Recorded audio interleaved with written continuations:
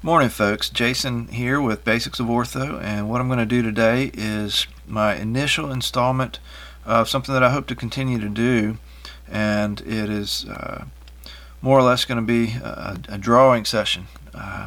Frequently with my patients, when I'm trying to explain their injuries to them, I'll pull out a pen and draw on the table paper and attempt to give them a better understanding of what's going on with the anatomy and their injury. And I've found sometimes that this also helps with learners. So that's what I'm going to do, is start attempting to do relatively frequent installments where I'm simply going to draw out the pictures and explain them like I do to patients. So today we're going to start with my favorite joint. It's the knee joint.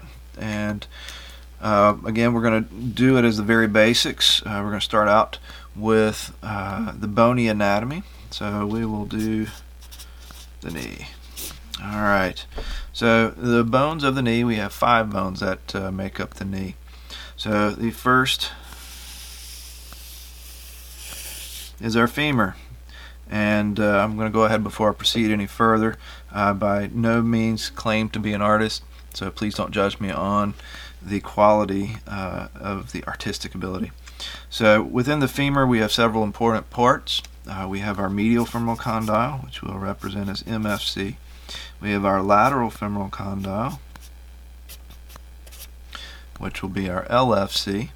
And then we've got our notch, which is the groove that the medial femoral condyle and lateral femoral condyle form inside the articular surface.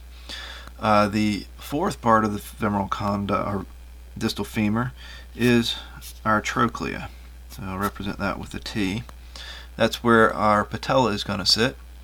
And the final portion of the distal femur that we'll talk about with the knee is the metaphysis, which is simply the junction of the distal femur and the shaft of the femur. So it's basically where it starts angling off. So metaphysis. Now, before we go any further, because I've labeled the inside of this one the medial femoral condyle and the outside the lateral femoral condyle, this will be representative of a left knee.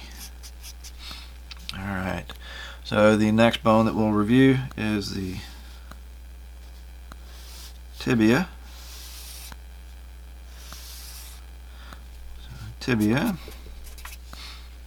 And the important landmarks of the tibia are the medial condyle, the lateral condyle.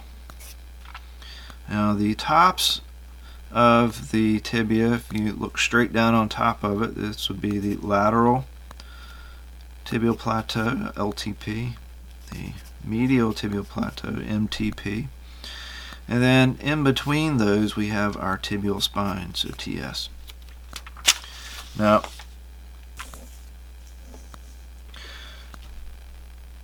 also in between those on the anterior portion of the knee we have our tibial tubercle,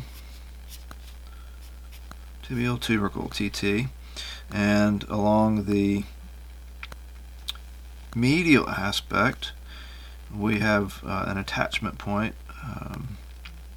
for tendons. The pes anserinus, which the pes anserinus is actually the tendons themselves, but we'll include that in the bony anatomy.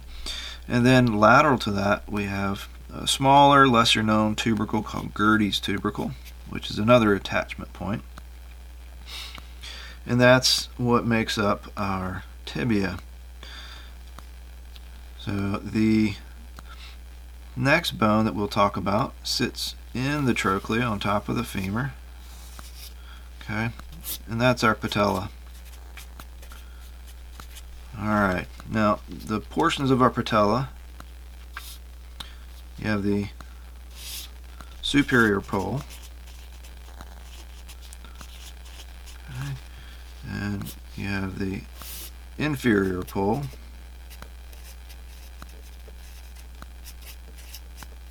and then you have the body.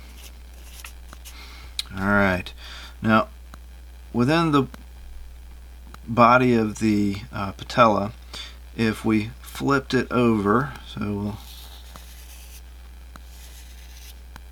Okay.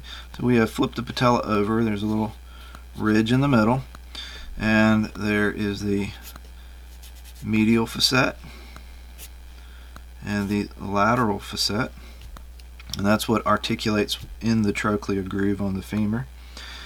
And then the final bone that we really don't think about too much when we think of the knee, and the reason for that is because it's not an articulating bone in the knee, is our fibula.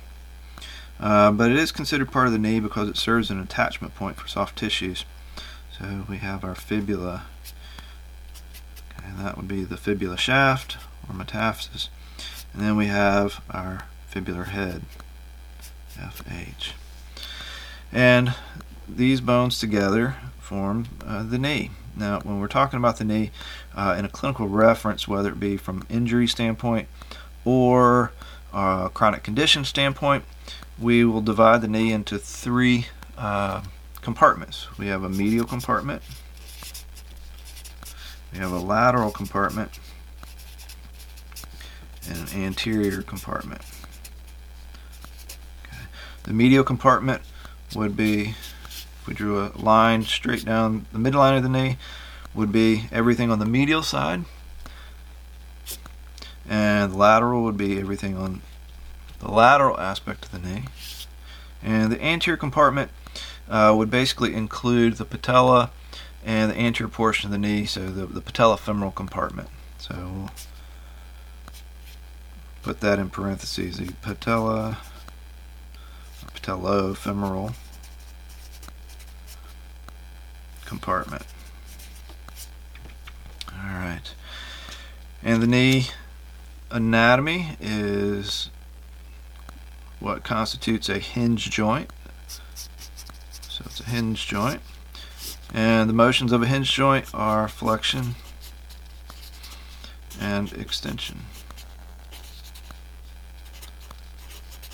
Alright, so again, that is the very basics of the knee anatomy, the bony structures, and I hope that helps. We'll continue with each segment, and we'll introduce more aspects of the knee from an anatomical standpoint. We'll talk about their origins and attachments and their functions, and a common presentation for injury to those structures. I hope that you found this of value, and we will come together next time.